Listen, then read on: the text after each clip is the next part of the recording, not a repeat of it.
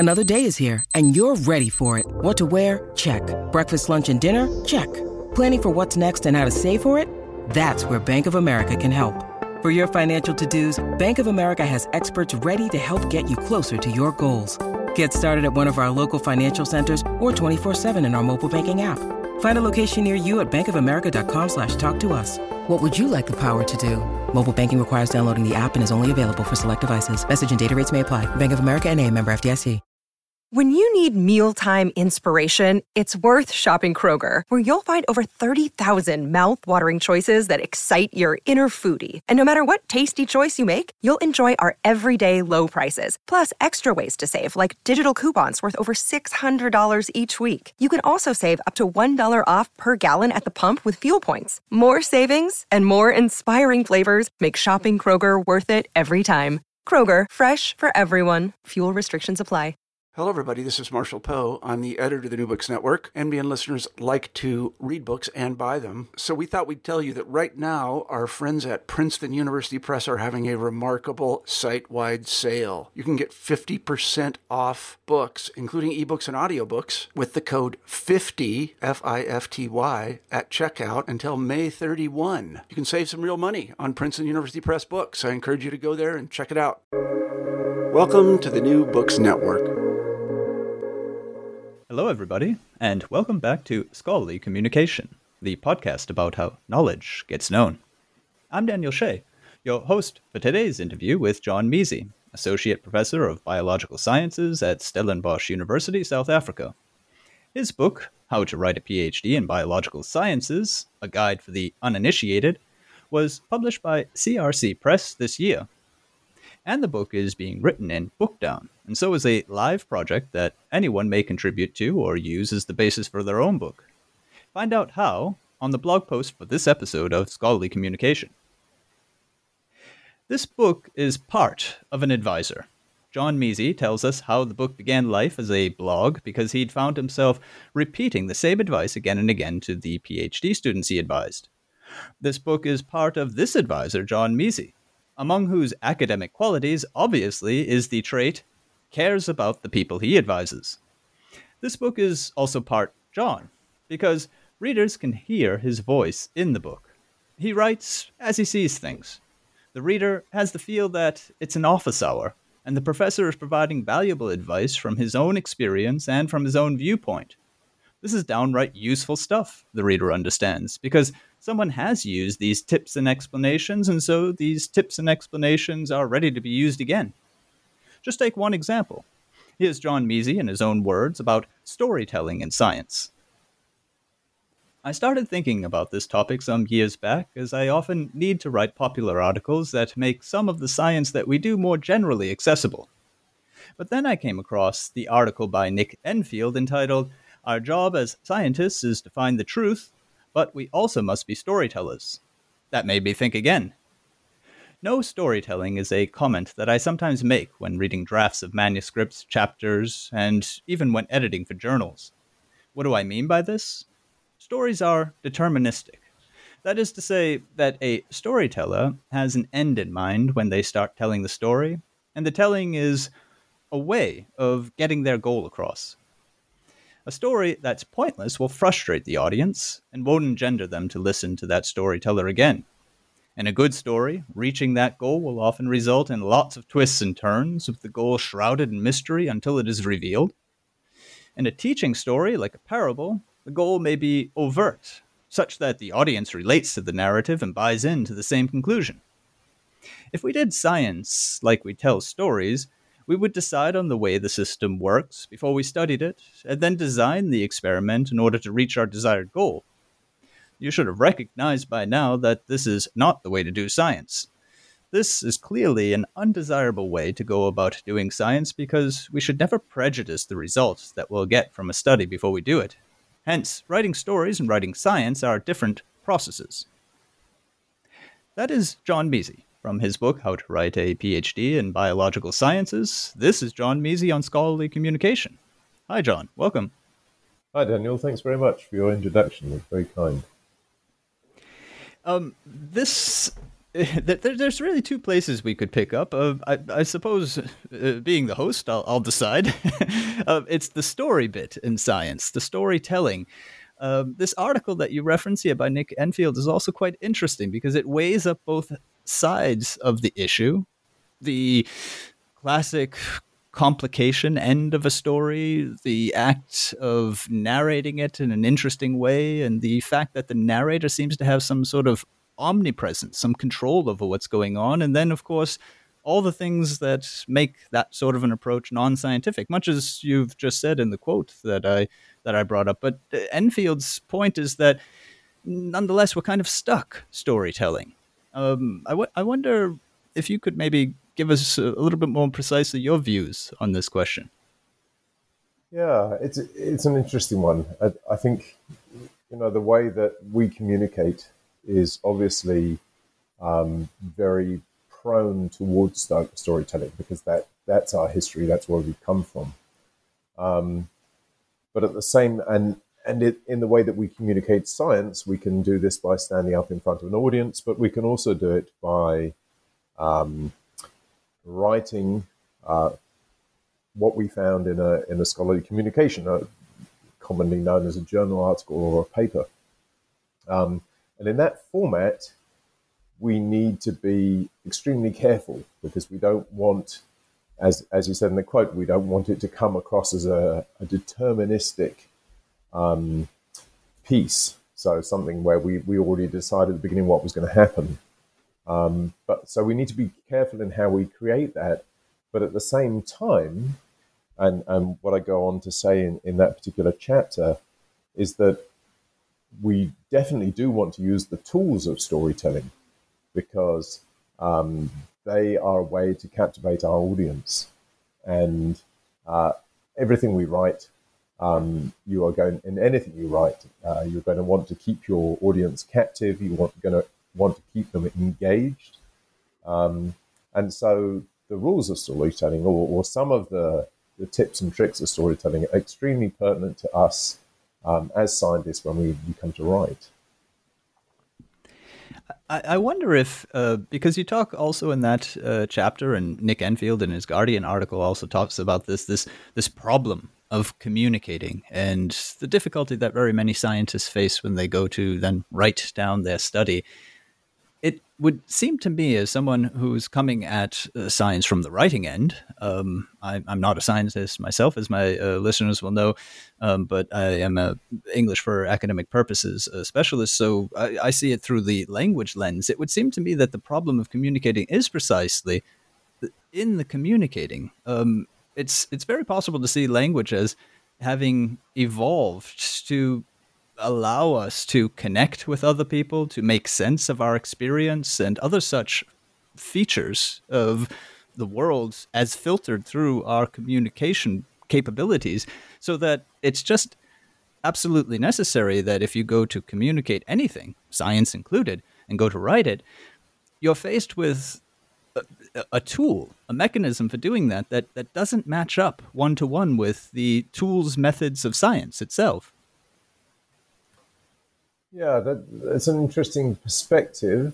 I might think that science itself, the communication is very much part of science and is not a separate part because it doesn't exist or hasn't happened until you've written it down and communicated it. So I think science, I think the writing is an integral part of the science. But I take your point that really we have to, it's something that we have to do, something that perhaps the more important point is that we're not trained to do it in the way that we might. And that's really at the heart of the book, and the idea for the book is that there is this assumed knowledge. So when you go to a university to do a PhD, your PhD advisor will assume that you know how to communicate. They'll assume that you know how to write, and they'll assume that you've been trained in all these things before. And yet there are very few courses, although it is becoming increasingly popular, to teach people the rudiments of writing.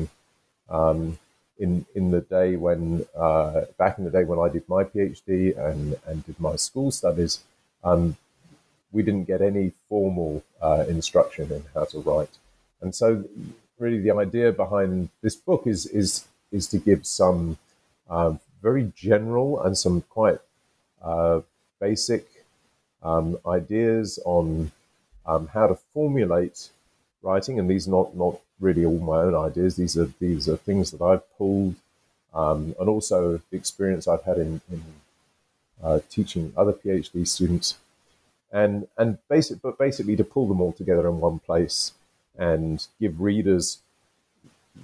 You said it was very very short and explicit information about these different ideas, but really my aim is to point them off in other directions where they might find more information.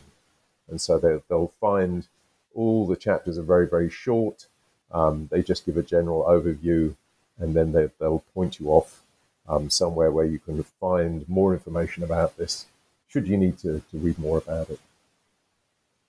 Yeah, you give us there a nice insight into the format of the book and make very clear also the purpose of the book. And I, in my line of work, welcome such a book as this. I find the book also unique in that respect because, as I was saying before, the other thing I wanted to bring up was your voice. You do give this the feel of, an office hour. You get as a reader the very clear your message coming through, your opinions on things and what you think will work and won't work. And just as you've said, you very often send the reader out back to his or her advisor, out into the internet to find this or that resource. So perhaps we'll just follow right up with that as to the format of the book.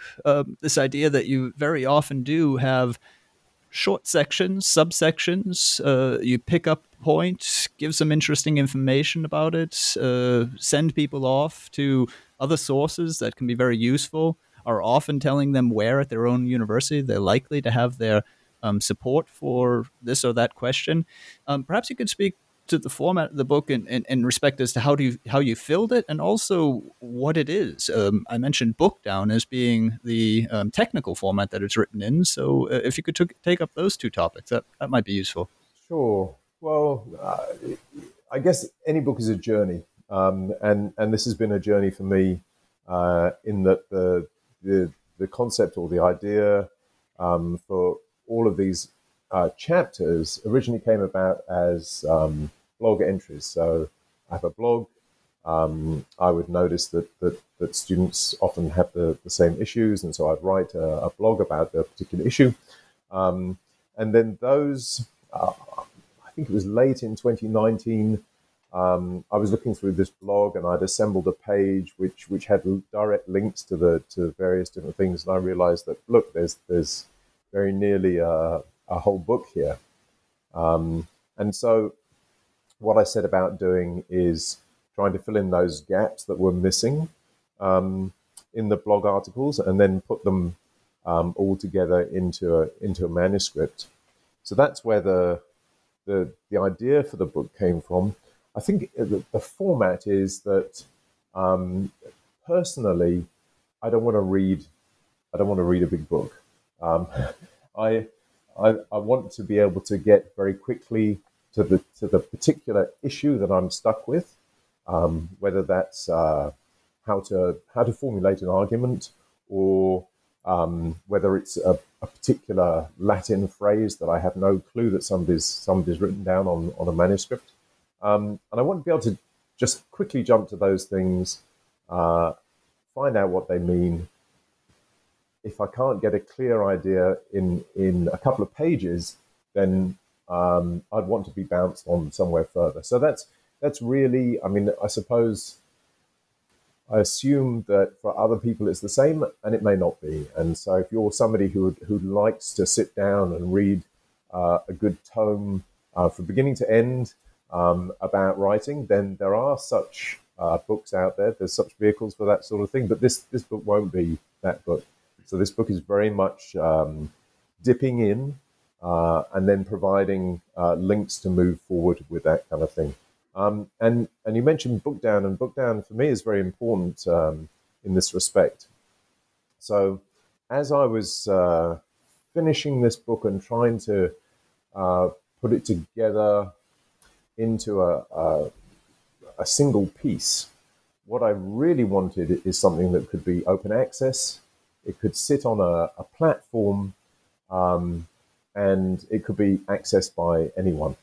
And there are a number of different ways that you can do this. You can have a PDF that sits on your site, something like that, and try and disseminate it. But these are not particularly friendly ways of producing books. And so it was that I came across something called Bookdown.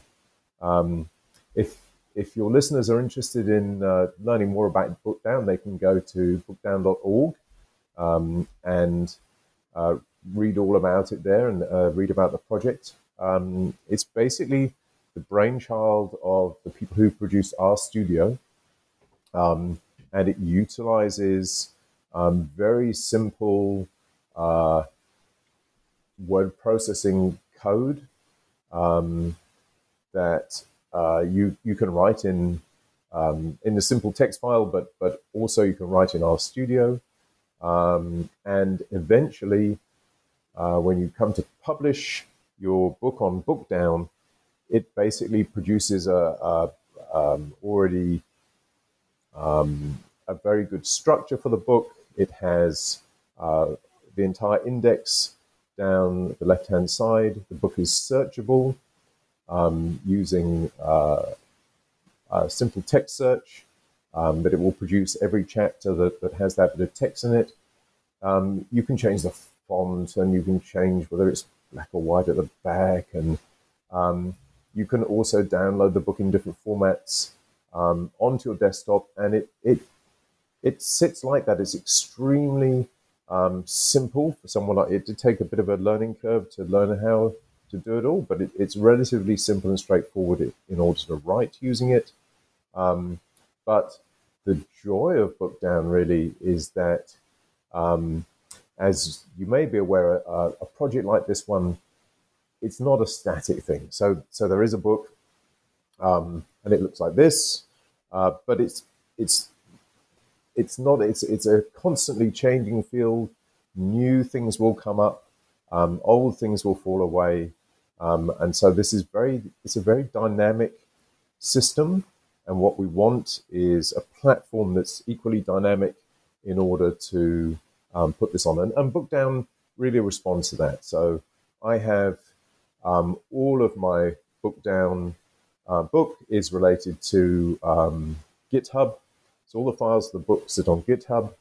For those of your viewers who are familiar with GitHub, then you know that you can produce a pull request. So if you see an error, or if you want to rewrite something to make it more clear, or if you have ideas for other chapters, then you can make this pull request where you can get the source files and change the source files, send them back to the author, and if they approve, it can be up within seconds of receiving it.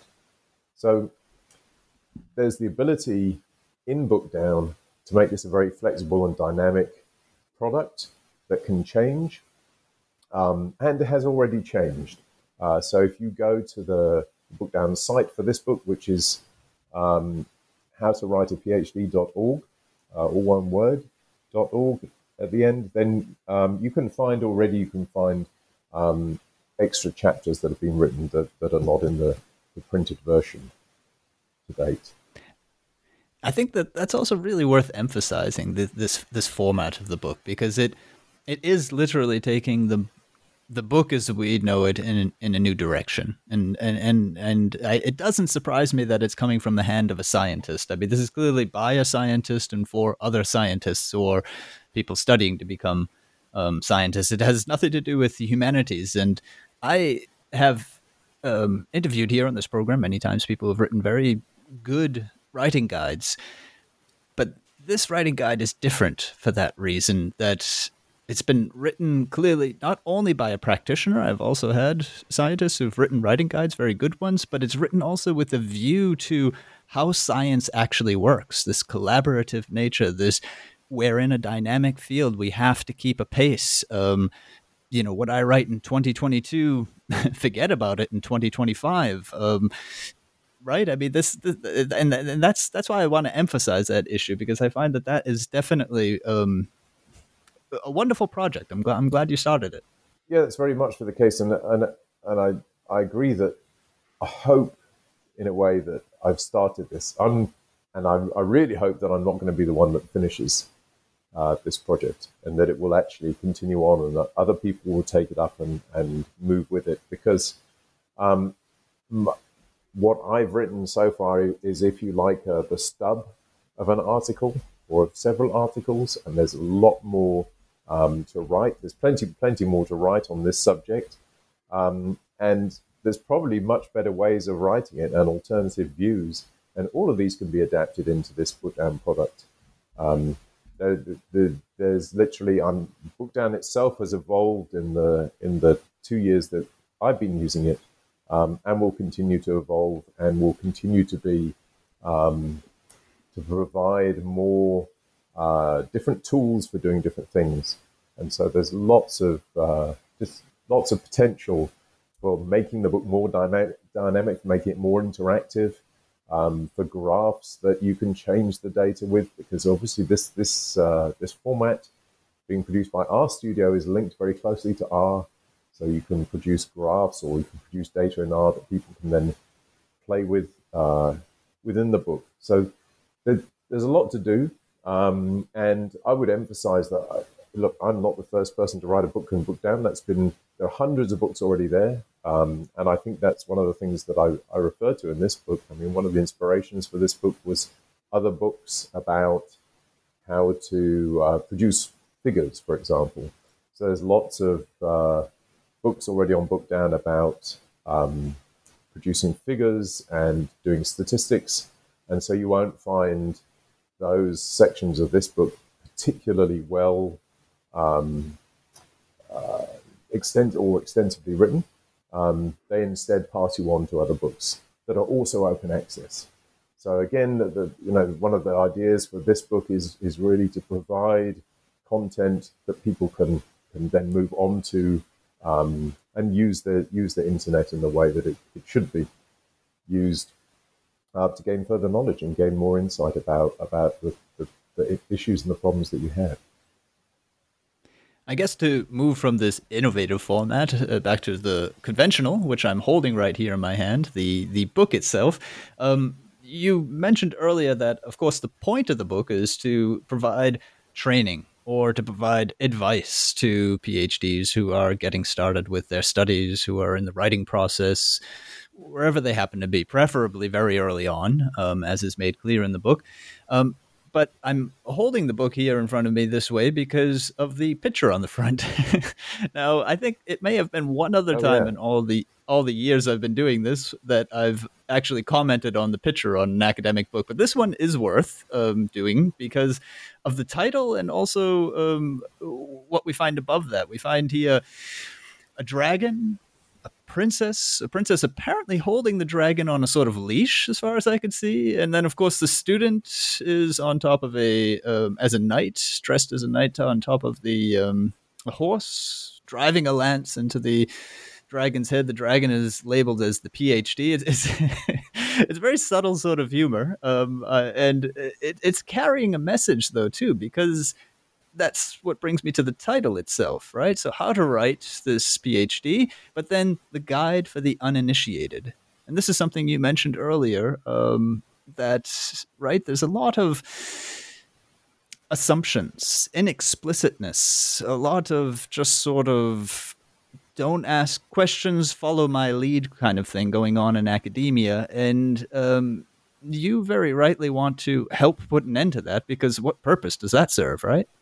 Yeah, so I guess that this is also my backstory, in that I felt that I came to, when I started my PhD, the context, I'm British, I'm from the UK, You don't have to do a master's study before you do a PhD, and I didn't. So I came from an honors program, and I found myself in a situation at a new institution, a new university, where there was a lot of assumed knowledge, and I had an advisor that didn't have any time to fill me in on the assumed on the knowledge that he assumed that I'd had, and I think that's very common. I think that's very common for a lot of students. They'll start a PhD in a novel situation.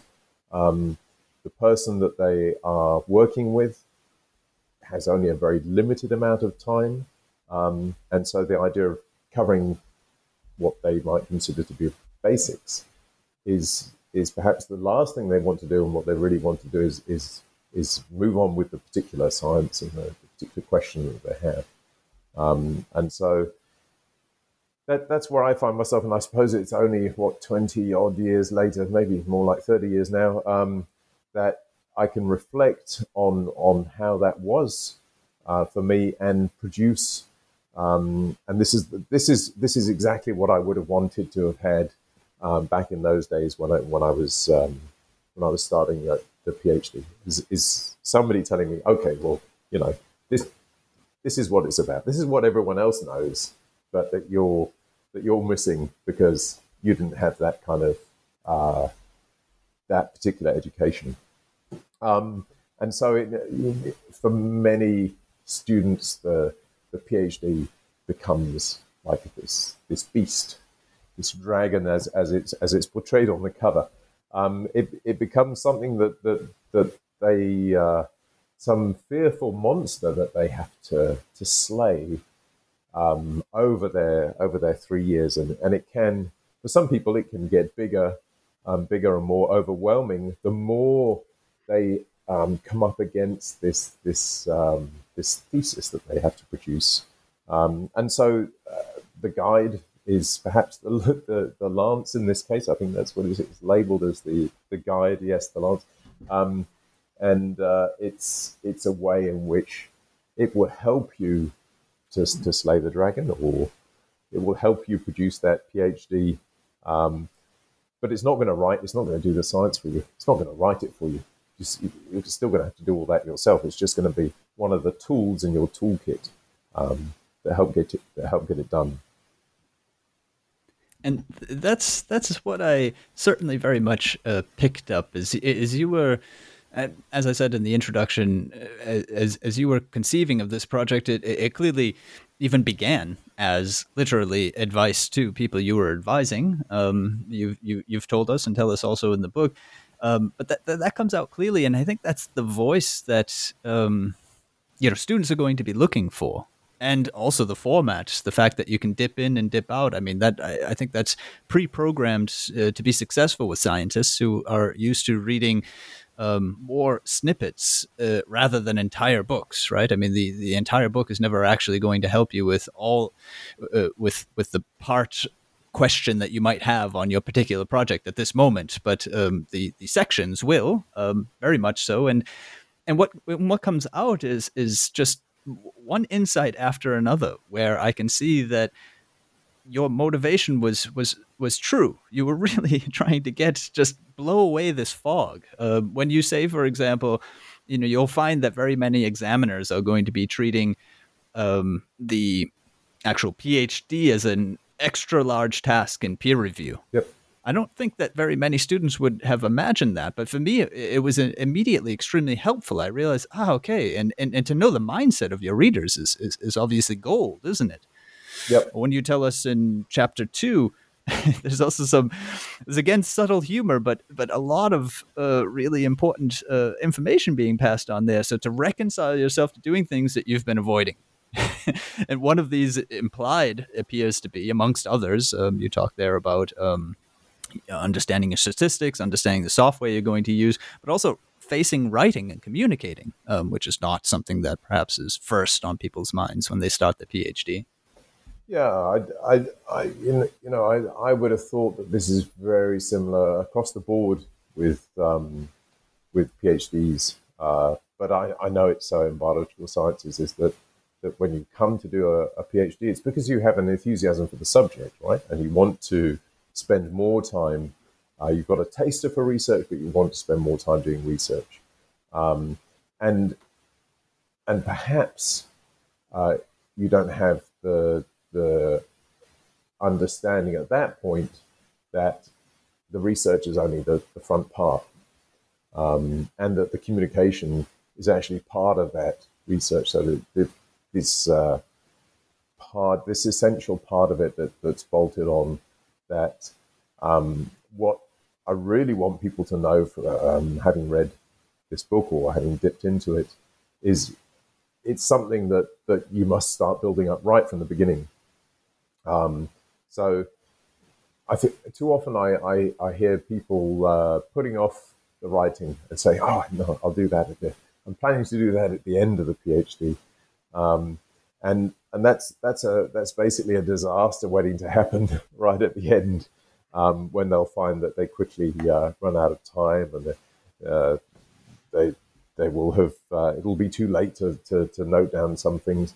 But really, one of the messages in this book is how to actually integrate the writing part of the PhD together with the research part. So how to integrate writing and studying together at the same time, because I think it's a much more fulfilling way of doing the writing, and I think it's certainly a better model for use of your time. Yeah, and this is also to come back to what you were saying earlier. I mean, if you put off the writing, it's also a misrecognition of the role that the writing actually has in science. I wholeheartedly agree, as you said before, that just to separate out the communicating from the science itself is not a task that's really going to pay back much. I mean, where do you draw the line between one and the other? And in a sense, as you're probably saying right now, the sooner you recognize that and act on that, there you'll find the payback. I found one of the sort of central messages that recurred throughout in so many different formats, no matter what you were talking about in the book. Yeah, so I think that's part of the story, but I think the other part is that we're in a very interesting time when it comes to being a scientist, or being an academic even, and publishing your research. So we're at an extremely interesting time, because the potential that we have to not just publish what we've written, which is where we used to be with scholarly journals. We'd just have the articles, we'd have the pre-digested data, if you like, in the form of tables and figures. But now we're at a moment where we can actually put all the data out there. We can put all of the code that we wrote so that people can repeat the analysis. And in a way, the writing that we're doing is to communicate our particular understanding of where we're posing the questions and where we're interested in particular parts of the data set. But it's also a means of not just communicating the particular questions that we have then, but also of producing and advertising the data set for other people to use. So I think we are starting to enter this very dynamic period in publishing, whereby the actual article will be one of many products that we produce in the research that we do. And I've tried to touch on this in this book, but it's more. There's a lot more information on this in another book, which is the sort of sequel to this book, called How to Publish in Biological Sciences. This is also a guide for the uninitiated. It's also on Bookdown. It's also completely open access, so you can read that now at howtopublishscience.org. But it will also be a solid book, also published by CRC. And I've just been going through the proofs in the past couple of days, so we'll be hopefully looking at that coming out in May.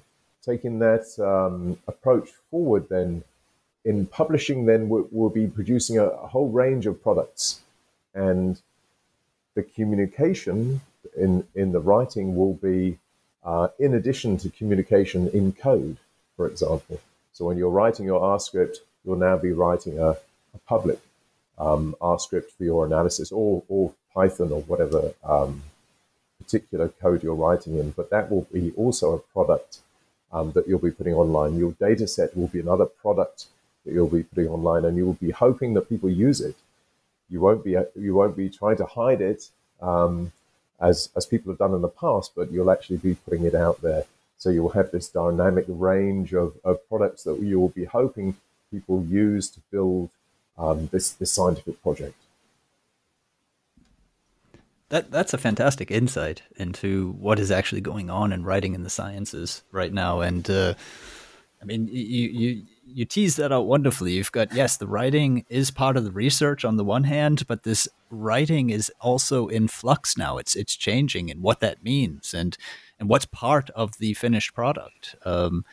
Fantastic, great stuff. That's and I think that's one of the things I would like to talk briefly about writing style. It is one of your chapters, and it's also caught up in both of these issues that you're talking about right now. The idea that it's more than just the research article that's being written, and the writing is more than you think it is.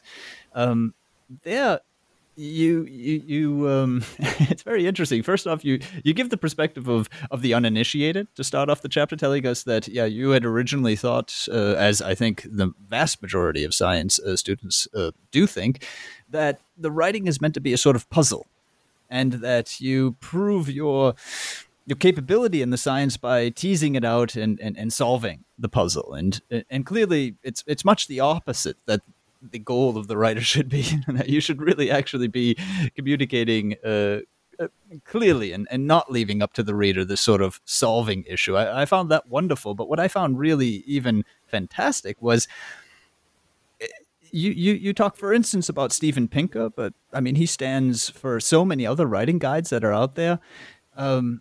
These sorts of guides may well be useful for their audience, but they may also be overestimating how large that audience is. And that I found really was eye-opening. You refer to an article there by, I only have the last name here, Plaxco, and how you show that no, it's this isn't really about writing it so everyone understands it. This is more about deciding whom you're writing to and creating, if you like, high performance prose so that the writer's meaning meets the reader's understanding.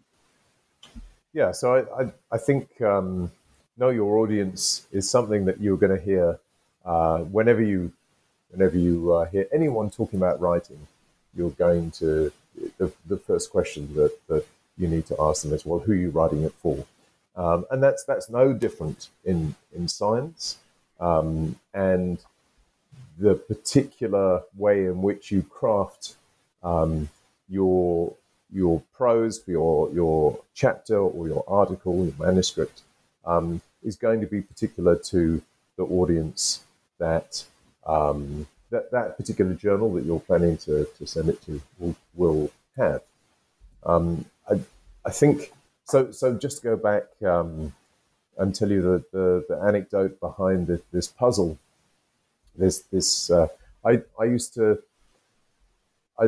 I've greatly enjoyed the reading part of my PhD, and I used to have these tomes, and they were almost always by single authors, and you would read it once and you would get something out of it. You think, oh, okay, well, but I needed to read it again in order to. There must be something more to this, and then after maybe 3 or 4 readings and lots of notes, you realize, this is what they were trying to say, maybe, and this is how these parts of the puzzle all put together, and then later on, as an editor, I came across a manuscript that had been submitted, read very, very in a similar way. And I reached out to the person. I knew the person personally. I reached out to them and I said, look, the way you've written this is like a puzzle, and what you want is the reader to put all of these different graphs and your results, and you want them to fit it all together and spend their time trying to work out what you're trying to say. And the guy said to me, yes, that's exactly what I want. The reader must do the work. And I think, for me, that's where we've come from.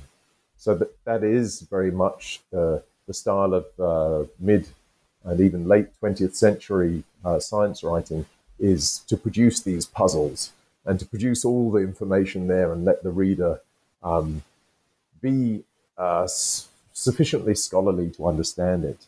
But the things have changed.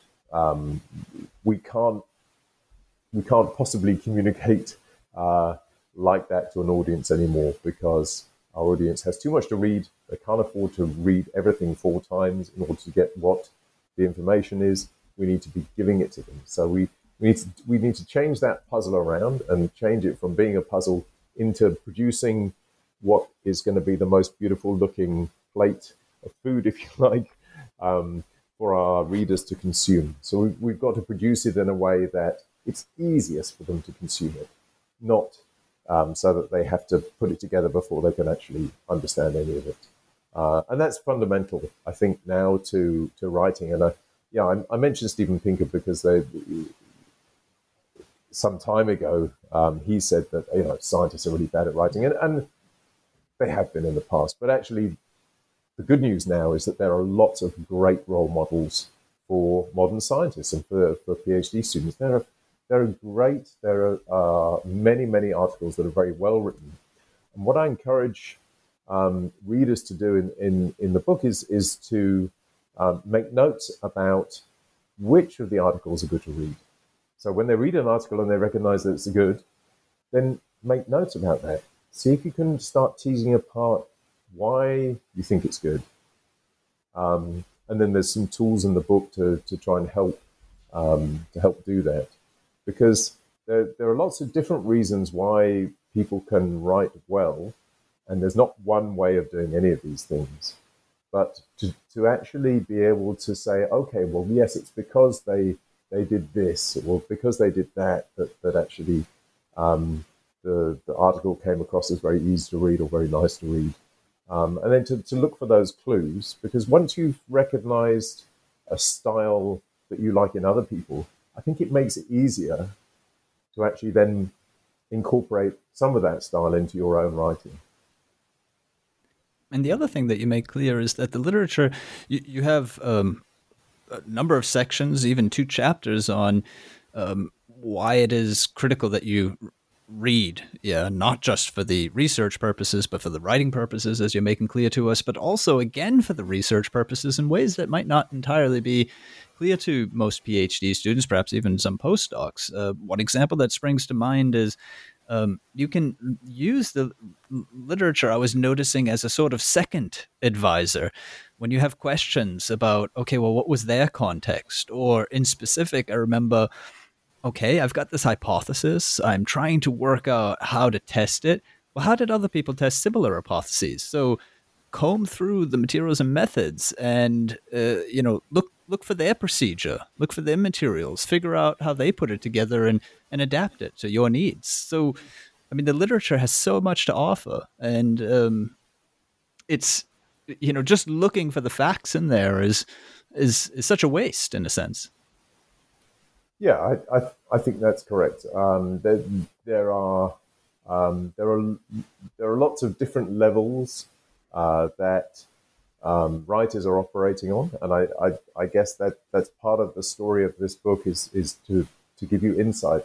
So once you've understood that there's more than just producing the graph and writing about what's on the graph, there's so much more behind it. But unless you have read critically, so I think I talk about critical reading. So unless you have approached your reading in a critical way in order to look at making notes on the style, doing things like highlighting a logical argument and seeing how they make that, breaking it down, looking at the different parts. Or whether or not they use the standard formula. I mean, this book takes this idea of writing to a particular formula. It's not something everyone likes, but it's certainly the easiest way to approach writing in biological sciences. But looking for times when people have broken that formula is also a fascinating insight into what makes an article very good or very easy to read or easy to understand. And of course, converse is also true, right? So when you get a real stinker and when you get an article that you don't like or you don't think is well written, again, have that critical reading to think, well, why is it? What's gone wrong here? What haven't they done? That will help you in your own writing, but it will also help you for your career in terms of being able to pinpoint exactly why a manuscript you might be reviewing, for example, doesn't seem good to you. In science, we obviously have this peer review. Peer review is very important for our system. It's this sort of silver bullet that gives a way of having some level of approval of content, but it requires peer reviewers, and we're very short of good peer reviewers. And one of the problems with peer review system is that when you get comments back, they're not hitting the mark because they're reading it in a hurry, or because they're not really seeing exactly what the problem is. They don't have that insight. But again, if you learn how to read critically when you're doing your PhD, it will put you in much better stead later on. And my personal belief is that all of us, being members of the public in today's world, could take a very important lesson about critical reading of content just for life. I think early on in the book, I talk about the Bologna toolkit. That's right. Yeah, Carl Sagan, I think. Yeah. Yeah. So Carl Sagan put this together, and he called it "When to Spot Bologna." I call it something like "When to Know What You Smell Is Bullshit," or something very similar. But yes, the critical reading is an important skill, not just for science, but for everything you read and consume in the world about you. I think at the close here, I'd like to just return once more to the really basic purpose of the book, as it announces in its title. It's there for the PhD students. It's there to offer them something that they may not be getting because of these mystification processes that happen so often in academia. I know from my end, again, as a writing professional, that it is very often the case that academics, and you have a lot to say about academics and academia in the book. I'll just leave that as a teaser for people to listen to. But there are very many who tend to objectify the text types that people are writing during their studies, the literature review or the argumentative essay or the experimental protocol. And what I mean by that is if those were ends in themselves. And what your book opens up is the idea that these are steps along the way. These are, the beginnings of your career. They're teaching you something, but they don't really count in and of themselves. And I suppose what I'd like to ask is, what is your view in that connection of the entire PhD? I've had people here who work closely in STEM writing talk about the PhD as, I've also listened to Nature's Working Scientist and heard similar ideas expressed, talking about the PhD as if it also needed to enter this dynamic developing process and be perhaps moved more in a direction of real-world praxis and less academic theory. Maybe, and some schools are even doing this, maybe people need to be publishing immediately a few articles instead of actually putting together chapters in a book, which often then get in some format or another published later on.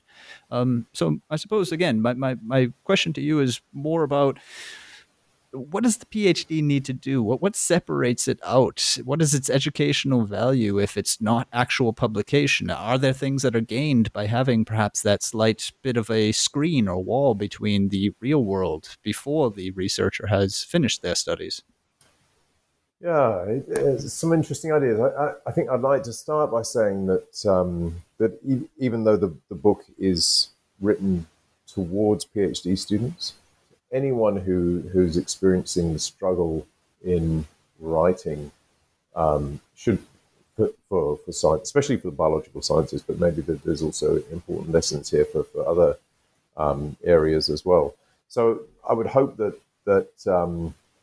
it's a guide, it's a more encompassing guide than just people who are writing PhD. So if you are an early career researcher, or if you're a master's student and you're doing master's by research, or if you need to, even if you're an undergraduate and you're writing up a project, then I would hope if writing is a mystery to you, then I would hope that there's some useful information here. That is entirely the case. I misframed the question to make it seem as if it was only for PhDs. I can say from this reader's perspective that all of those groups you just mentioned certainly will find here what they're looking for. Thanks. But in terms of is a PhD hitting the mark, and is it useful in terms of what we wanted to produce in society now? I think yes. We should certainly be asking ourselves these questions and finding out whether it's relevant. I think for me, I would say that the discipline of doing a PhD is almost exists in and of itself, because what you're really trying to do is you're having somebody who's studying a subject in obviously in great detail, but the objective there is to have them learn how to ask the questions. And it's not asking any question, but it's asking a question that can be answered, and then putting those steps into place in order to answer in order to answer that particular question. So it's the nuts and bolts of how to go about doing research. So what we want to produce when we have somebody who's finished a PhD is we want to have somebody who we can say, yes, this person can now not only go forward as a scientist, but this person knows how to approach asking questions in order to answer them. Does that make sense? Very much so, yes. Thank you very much. Thank you for that, John. That is John Measey. His book, How to Write a PhD in Biological Sciences, A Guide for the Uninitiated, is out with CRC Press now, and it's also open to you and to your collaboration even at Bookdown. Just visit the blog post and you'll find all the links there. I'm Daniel Shea, and this is goodbye from me to John. Goodbye. Thanks very much, Daniel. Goodbye. And this is goodbye to all of you. Bye-bye, and until next time here on Scholarly Communication.